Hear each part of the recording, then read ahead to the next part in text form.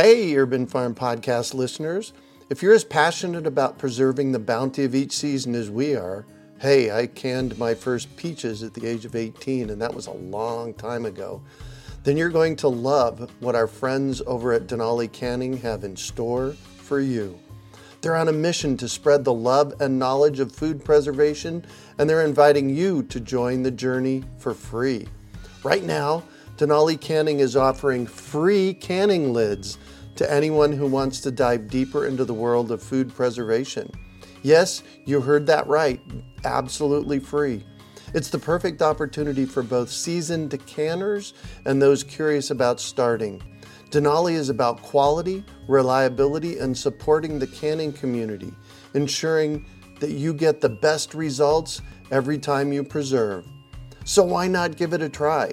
Visit denalicanning.com/free to claim your free lids and start your preserving adventures today. That's denalicanning.com/free.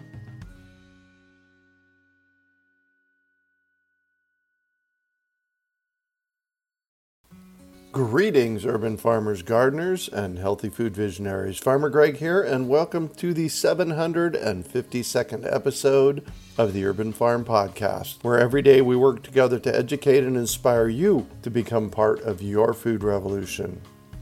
This month, I'm excited to bring you Seven Springs Farm Supply as our sponsor for the show.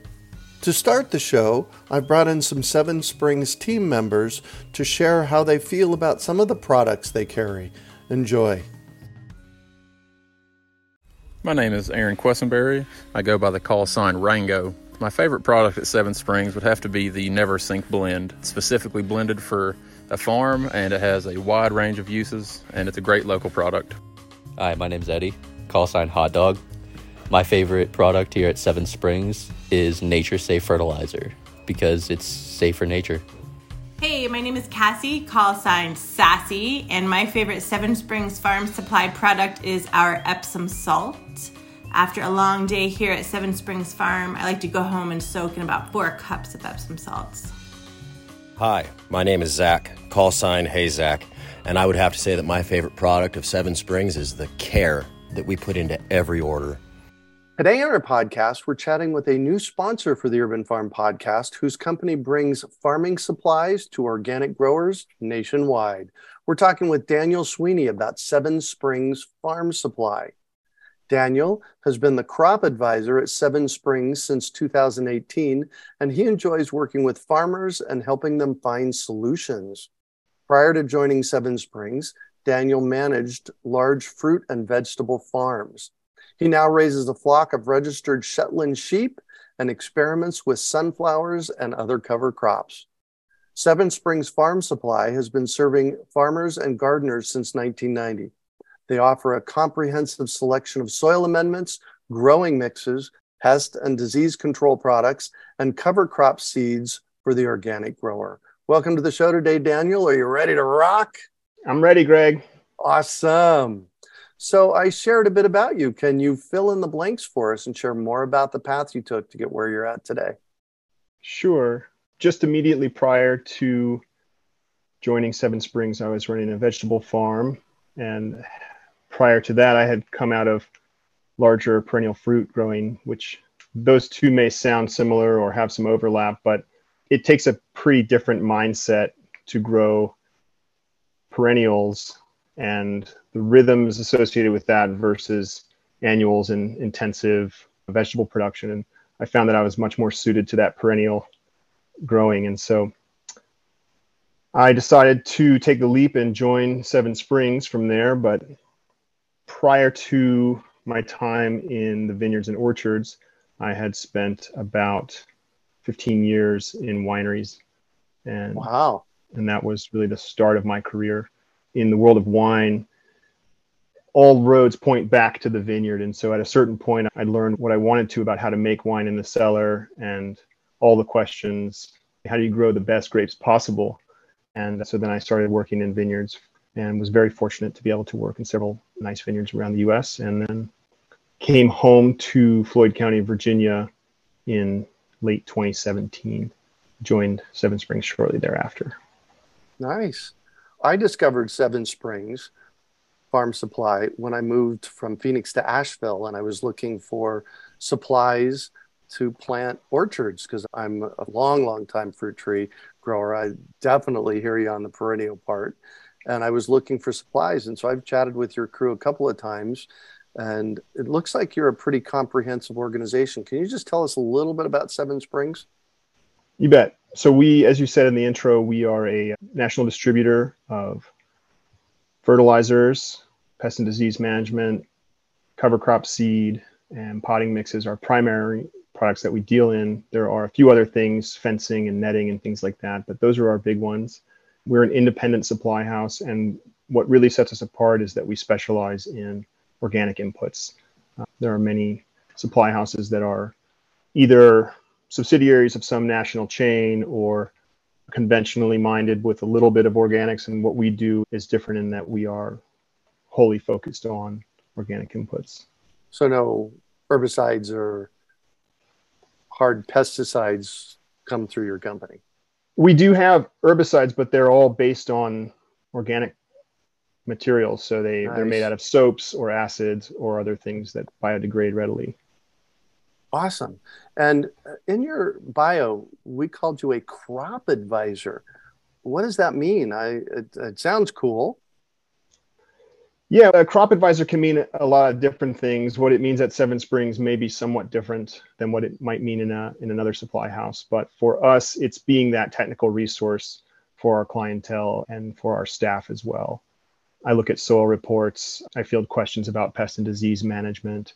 I look at certification questions, compliance things. So it's all of those technical questions and topics that need addressed related to agriculture or the industry.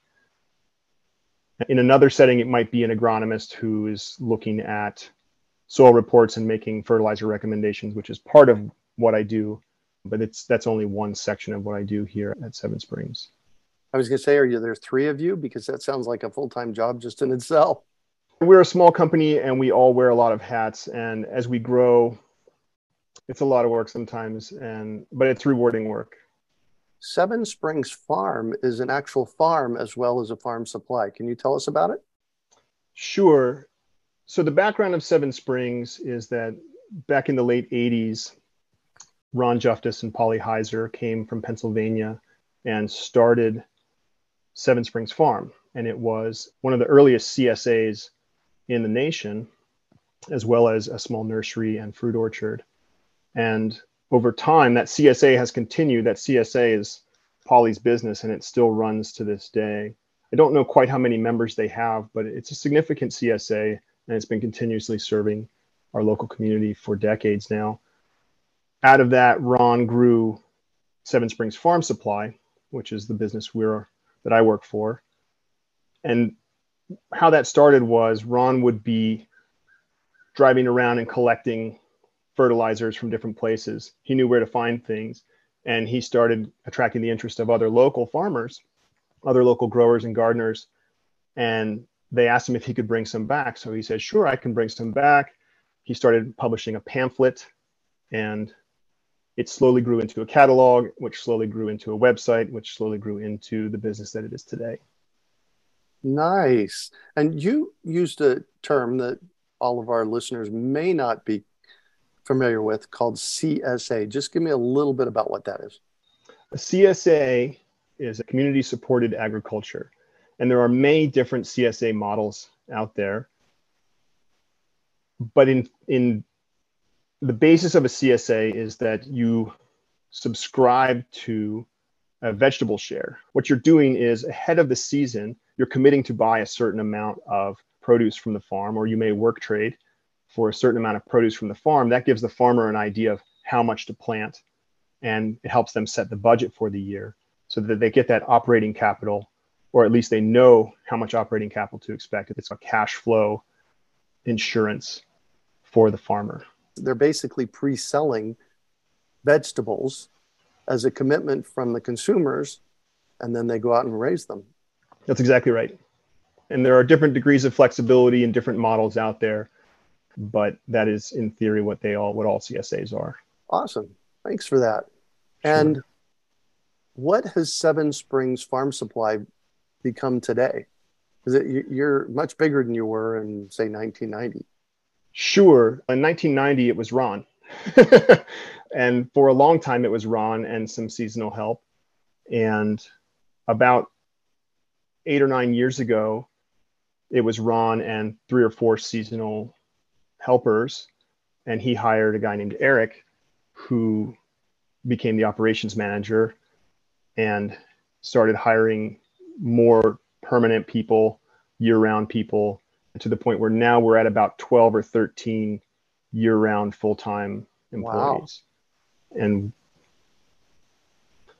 it's the business since I came on in 2018, we have almost tripled in size over the last 6 years. And that's really not surprising given the way that urban farming and just farming in general is becoming more in trend. That's right. We see whenever food security is on people's minds, which it has been a lot over the last 6-7 years, we see a lot of inquiries and a lot of business from that. And there are also a lot of people realizing that they can make a living as a small market farmer if they're in or near urban areas. And so that's mainly who we support. Those are the bulk of the farmers we work with are those market gardeners or small CSA farms like our own, but they're all over, and a lot of them are adjacent to, if not in, cities. And how does somebody become a market farmer? The traditional path was apprenticeship. You find an existing small farm and you go and you work a season or two on that farm. You might work another season or two on a different farm, picking up skills and learning how to cultivate, how to grow.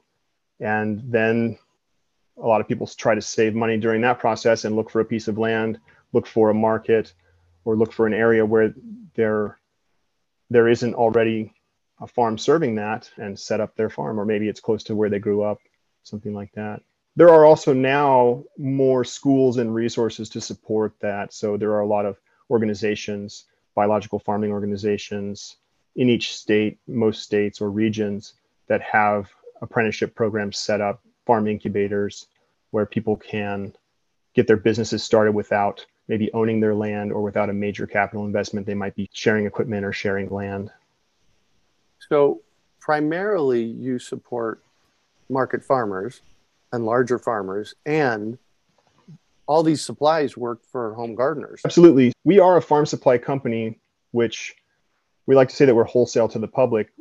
Part of our goal in supporting farmers is understanding the need for a lower cost input and just how the cost of inputs affects a farm's budget. And so as our primary clientele are farmers, we aim to keep our pricing as low as possible. So that said, we're open to the public. Gardeners can then take advantage of that if they can utilize the volumes that we supply. And one of the things that I did when I was in college, and I'm 62 years old now, and I went back to college when I was 40. And one of the things that I was doing actually back then was farming my front yard. And at that time, my front yard was 80 feet wide and about 40 feet deep. And I was harvesting enough food every week for about 6-7 months a year to go to a farmer's market. So it really can be that simple, growing food in your front and backyard, harvesting it and taking it to a farmer's market. Have you seen an uptick in that? Absolutely. We work with a number of small urban farms that work on borrowed or bartered or rented land and then slowly grow into mature businesses. But I can think of several off the top of my head that got started that way or are still working that way in small plots in cities. A fellow comes to mind from Roanoke, just down the mountain from us, started that way. I think he had 3 or 4 yards or little plots that he began cultivating, and he just was able to secure his own land this past spring. There's a farm up in Maryland that we work with who started in a very same manner, bartering vegetables that they were growing for access to yards, which they're at about 25 acres now with plans to get to about 75 acres. Wow. So not that everyone needs to go that big, certainly, but they've made a real business out of it. Well, and this is something that people can do in their front and backyards in a borrowed front and backyard. And it's also something that a high school student could do, a stay-at-home mom or dad, somebody that's retired. This can be a part-time gig for people, can it not? Absolutely. And there's a lot of ways to look at it. If that's the goal, I would recommend people focus on fewer crops. If you're really trying to make a business out of it, start simple, start small. I know many people who have had a melon patch or a corn patch to be a bit of a supplementary income. And that way the management isn't so intensive. They don't need to be there constantly. I got a request just yesterday in an email from somebody. They're growing sprouts in Phoenix, Arizona. That's where I'm from. So it's not surprising that email came in. And they said, do you know anybody that would want to buy them? And I thanked them for reaching out and reminded them what I always tell people is find a market first. Yeah, absolutely. There's a joy in learning how to do something. And we see this a lot too, is a lot of enthusiasm for learning how to grow, learning how to make something, whatever it might be. And people often transition into the business side without a plan for how to actually sell what they're producing. And there's some value in that. One of the things that I used to love to do is I had specific restaurants in Phoenix that I used to frequent. And I just made friends with the chef, and offhandedly, I'd have a conversation with them. What are you looking for? What do you need? And then that's how I actually started. I started by growing for 2 or 3 chefs in Phoenix, Arizona, and it grew it from there. And it was a small business, and I ran it for 3 or 4 years, and it worked. Sure. Yeah, I used to forage mushrooms in the forest in Oregon and bring them to chefs in a very similar way. And I would text them on my way up the mountain and say, okay, how much are you looking for? What are you looking for? And then I'd go pick them and come back down. And by the time you were at the end of your route, you had picked and delivered all, and yet had a fistful of money. I often traded for meals, but yes, in theory, it was money. I always traded for meals. Yeah. Yeah, there were 3 restaurants in Phoenix that for several years, just, when I arrived, they treated me like royalty, and I left a tip, and that was about it. It's a great point, Greg, is if you want to get into market gardening, or if you want to start a small business and commercialize, knock on a kitchen door, show them something, give them something, and ask them what they're looking for. I have a very good friend who supplied sweet corn to a lot of restaurants in San Francisco just by starting in exactly that way of knocking on doors and saying, hey, would you like some sweet corn? People try it and they're like, okay, how much can I buy? And this is a really important way to get plugged into the local food system as well. Make friends and grow for them. Certainly. Yeah. Yeah, without a doubt. And you mentioned earlier that our business, we educate. Your business, you have farm supplies for people. It kind of ebbs and flows. And 2020 was an epic year for us. Our listenership exploded in 2020. What happened for you in 2020? It was certainly at the time the busiest year we'd ever had. We didn't really miss a beat. Business exploded overnight. One of the things we offer is a sanitizer, a peroxide and acetic acid based sanitizer. We couldn't keep it in stock because it was being used to sanitize hospitals and all over the place. So that was crazy. We were forced to isolate our staff and try to work independently and run in shifts, but we managed to keep up. But it was a very busy and fairly stressful year. There was so much uncertainty early in 2020. But looking back, we've grown and our staff can now accommodate those kind of volumes pretty handily. You gotta love that. Yeah. And so let's talk about your products, the variety of products that you have. How do you determine what to include in your catalog? Sure. The nice thing about being an independent supply house is that we're not beholden to any kind of contracts or limitations. If a manufacturer is willing to work with us, we have the freedom to pursue that. So a lot of times the client will grow our catalog for us. We get inquiries. Hey, have you heard of this? Have you seen this? Sometimes we have something already that's a comparable.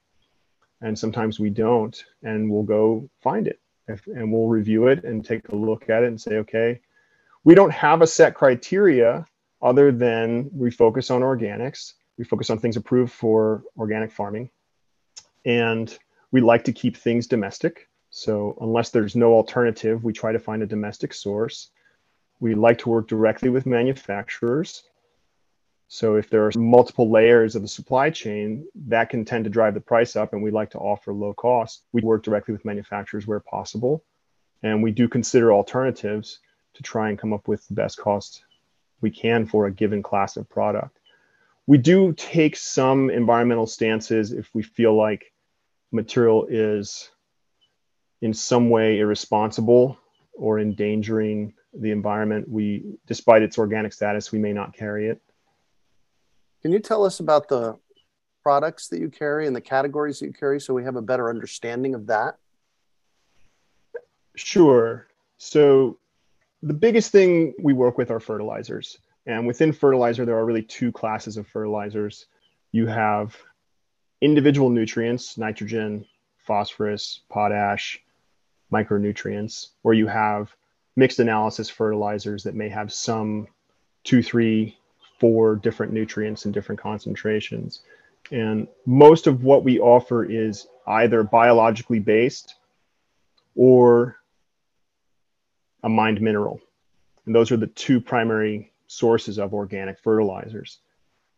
And then another category would be pest and disease management materials, things that kill insects, things that kill or prevent disease, and things that kill weeds, or things that repel. For example, a deer repellent is actually a pest control. And those are all derived from a varying number of things. A lot of them more recently are biologically based. They might be plant extracts, they might be living fungi, they might be bacteria, and they might be oils. And they've been formulated to be applied to growing crops. In your fertilizer arena, you mentioned the NPK, and then that's really the macronutrients, and then there's the micronutrients. And it's important to have both of those, is it not? Absolutely. So when we review soil reports, we look for deficits in both macro and micronutrients, and they're all important to good plant function. So the first thing we're looking at is the soil pH in a range that allow for availability of nutrients. So that's where lime and calcium come in. And then we'll look at those macronutrients and what the lab is recommending there. And then we will look at micronutrients. Depending on the lab who's analyzing the soil or the plant tissue, they may be more or less inclined to focus on micronutrients. But it's important to understand that you don't know if you need a given nutrient unless you test for that. And how does one go about doing that? Sure, there are several good ways. Soil test is the foundation of good soil management and crop management. So getting your soil tested, and there are a lot of ways to do that, and there are a lot of good resources online that can show you how to test soil. But most people will have a county ag agent, cooperative extension, who will supply you with soil test box and instructions. And you can, master gardeners also facilitate this. So a lot of times at farmers markets, you'll see master gardeners with a table, and they'll be handing out pamphlets and they'll be handing out soil test boxes. And the main goal is to get a representative sample of your plot's root zone and of where the roots would be. So somewhere in that 3 to 6 inch range. And you take a representative sample, so an even amount of soil from several different places within a field, within one soil type, and then make a composite, combine all of them, and then take a smaller subsample and send that off for analysis. If you return that to the master gardeners, or you return that to your county ag agent, or if you're sending it to a commercial lab, they will process that. And there are several different types of soil analysis. Often those vary by region because of the predominant soil types in a given region. And then the university or the lab will send you back a report with numbers and a set of recommendations to detail if something is excessive, if something is deficient, or if something doesn't need amending at all. Got it. And that's who I communicated with, was my county extension agent, and they did it, and there was no charge for it. That's right. In Virginia, I think it's $4 unless you're a commercial farm, and then it's free. Got it. Wow, perfect. And how does one go about working with Seven Springs? Sure. If we're talking about soil reports, we accept those and we can review them. We do ask that you have a set of recommendations from the lab, and then we can help you. One of the things with those soil reports, Greg, is that they often give either raw numbers or they give recommendations for conventional fertilizers. Most labs don't recommend organic fertilizers. And so one of the things we specialize in is translating those conventional numbers into the organic amendments that we offer. That's a free service that we offer our clients, and there's no charge for that. And it's really just taking our experience and understanding of the materials we offer and translating it over into a fertility plan for a grower. So people can call us, people can email us. We're very accessible. We do pick up the phone when people call. So that's feedback we get often is, oh my goodness, someone actually picked up the phone. Yeah, I noticed that. And this is probably one of the things that sets Seven Springs apart. That's right. We want to work with everyone, and we're open to the public. We're happy to work with anyone who's interested in dealing with us, and we're happy to help guide them to a solution that they're looking for. Cool. And what is Seven Springs' biggest why? Why are you guys doing this? Our biggest why is really two things. It's food production and it's people and relationships. And we are a food first company. There's a lot of kinds of farming out there, but we really do aim to support those growers and work directly with those growers who are contributing to our food supply. And the second part of that is those relationships with those growers. There are many people who I've talked to every season, 2, 3, 4, 5, 6 times a season, who we've been talking every year for the last 5 or 6 years. And those relationships only get stronger with time. And the success of the farmer is really where we find our success. If we can help guide someone to a solution, help them better understand something or better control something, figure something out, or improve an efficiency, that's what we're in it for, is to help the success of the small farm. Nice. And you have something that's really curious that I'm fascinated by. It's called a cooperative purchasing opportunity. Tell us about that. That's right. So the cooperative purchasing, those were started many years ago. They've been an ongoing program since I came on, and much older than that. I believe Ron started those just in the same way that Seven Springs started, with Ron going and bringing back fertilizers and other things. He found that there was a need, that these things weren't available widely, but there was a need and a demand for them. And so he found localities where people weren't being served. And much like you do with your fruit trees and have a short kind of 2-week Christmas tree type pop-up, we do something very similar. It's a shorter event. It's 1 or 2 days. But the way it works is we have twice a year, people call and place orders before a given deadline. And the goal is to make it an affordable and consolidated order. It's really just 20, 30, 40 gardeners and farmers putting their orders together on one truck to be delivered together and picked up in a given location, whether they can't get those things there or whether this is the most economical solution for them. So at present, we have 3 well-established cooperative purchase sites, one in Western North Carolina, near you in Marshall at the Madison Ag Center. Very excited to participate this year.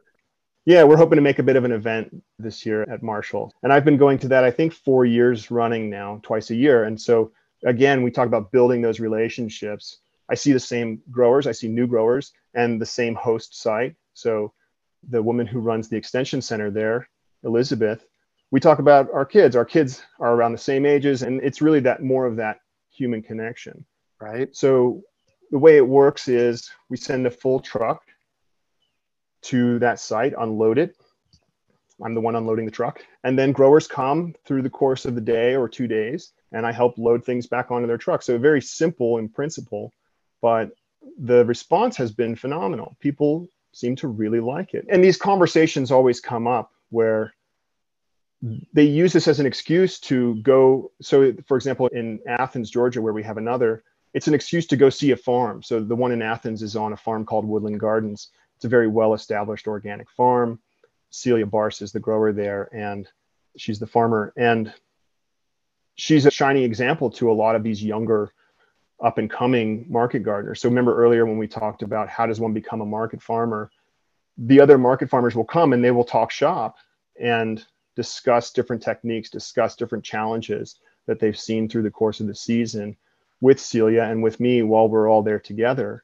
And we can look at examples right there in the field. Celia's got this beautiful greenhouse full of tomatoes, or this flower field, and it's idea exchange as well. And I'll say the third well-established one is more newly established, and that's in Woodsboro, Maryland. And so the way they work is there's a deadline, people place orders over a period of time, and then we make a bulk delivery, we show up, and we help growers load up and answer any questions they might have and just get to know them a little bit. Awesome. Well, I'm very much looking forward to this event this year, and I'll come and play. I'll help unload Sounds the good. truck. Yeah, we're hoping to have fun at Marshall this year, so we'll hope to see you there. Excellent. Hi, my name is Tim. I go by TCP. My favorite product here at Seven Springs is Harmony 543 because both farmers and gardeners can use it on just about everything. My name's Elena, call sign Nanko, and my favorite Seven Springs product is Solubor because it's got an awesome name for fluid fertilizers and nutrient sprays. My name is Matt, call sign Mark.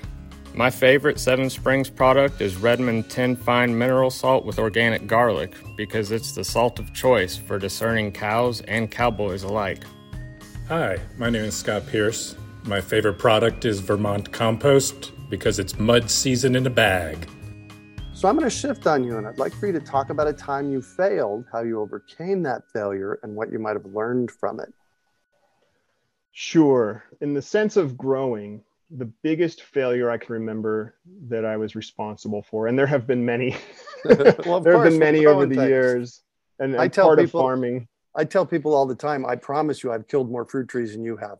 That's Not right. on purpose, but it's part of the process. That's right. It's a constant state of learning and evolution there. But one of the biggest that comes to mind is a time when I was managing a vineyard, and I was given the advice that I needed to apply some boron, and the agronomist told me how much to put out, and I didn't really double check the math, and I applied, I think it was about 4 pounds per acre of actual boron as a foliar, which is much too much to apply to a growing crop, to most growing crops. And I nearly wiped out the canopy. So for the next 2 weeks, I had some pretty gnarly looking leaves coming out. And it actually took me a while to figure out what had happened. Yeah. And fortunately, the plants outgrew it, but they did set me back that season.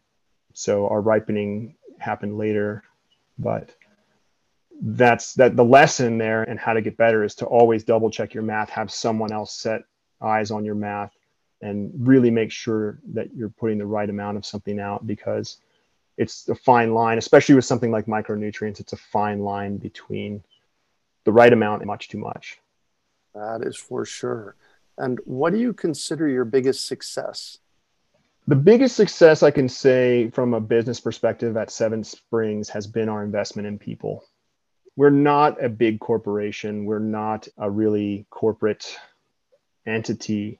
We've made a lot of key investment in personnel and trying to hire and retain smart people who can do lots of different things and contribute. And so when I think of the successes, and I really have to give Eric credit for that because that's been his primary goal, but that's, as a business, that's been our number one success, is hiring good people and letting them grow within the company and help move the business forward and evolve that way. Yeah, I found the same thing in my small business, especially the fruit tree program in Phoenix. I still run the fruit tree program from afar, and I have a crew on the ground that's incredible. Yeah. So I completely get that. What drives you? What drives me, Greg, is really the ability to help contribute to moving the needle in agriculture toward a more mindful approach in what we're doing as we cultivate and steward land. And being able to contribute to that in some small way by talking to growers and they have questions and I can answer in a way that helps them maybe more deeply understand what they're dealing with and having a more rounded mindset rather than, for example, in pest and disease management, there's an idea of, okay, I have this insect, let's kill it, versus do you need to kill it? Is there a way that you can set your crop up for success the next time before you find yourself in that situation? I can't tell you how many times a month I get emails and phone calls from people that says, oh my gosh, there's this bug on my plant. How do I kill it? The first place that we go in our culture is how do I kill it? When it's been my experience, like 95% of the stuff out there is beneficial. That's right. Yeah. Just because you have an insect. So yeah, certainly doesn't mean that you need to kill it. And even if it's eating your plants, every year I get calls about Japanese beetles in vineyards, and Japanese beetles love grapevines. They also love roses and they love raspberries, lots of other plants. But one of the first things I ask the grower is it really threatening the crop? Because they'll eat in the canopy but they tend to like those newer leaves, which the grower might be about to hedge off anyways as part of their management. So are the beetles hurting or are they doing you a favor? In that case, they'd be doing us a favor. That's right. That's right. Yeah. So I really encourage people to think about that question first. Don't go to how do I kill it, but what is it and what might it be bringing me in benefit? Is this a problem? Can I tolerate it? Yeah. I found that the more nutrient dense the plants are, whether we're foliar feeding or drench feeding or granular fertilizing, the healthier the plants are, the less problems we have with bugs. Is that not the case? Certainly healthy plants, and this goes back to that conversation we were having earlier about addressing soil nutrient deficiencies. Healthy plants are more resilient. It doesn't mean that insects won't show up. It doesn't mean that disease isn't in the area. It just means that those plants are more resilient and they can withstand the pressure from those pests. They may outgrow it. Yeah. So think first. Yeah, absolutely. Take a look at the whole situation. Yeah, I recently got an email from somebody. They were treating with neem oil and diatomaceous earth for ants. And my first question for them was, what are the ants doing? Yeah, I've had that question many times. I have ants in the plants. Okay, the ants may be indicating that you have aphids, and that might really be what you need to address. But it's rare that ants... I have heard of ants eating certain crops. I was at a flower field day recently, and this woman was saying how the ants were attacking a certain species of flower that I wasn't really familiar with, so maybe they are. But I know with most vegetable crops, in all the guides I've read over the years, I've never seen ants as a key pest. They're likely busy doing something else in there. Yeah. And take them as a sign, as an indication of something, not as something to eradicate. Exactly. And there's some pretty gnarly looking bugs out there that are actually beneficials. Absolutely, yeah. Assassin bugs are wild looking. Yep. That's exactly the one I was thinking about. Yeah. Yeah. Assassin bugs.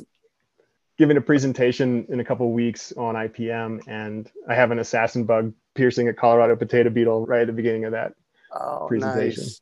Yeah, excellent. And if you could recommend one book for our listeners, what would it be and why? Sure. From a gardening perspective, it's called Building Soils for Better Crops.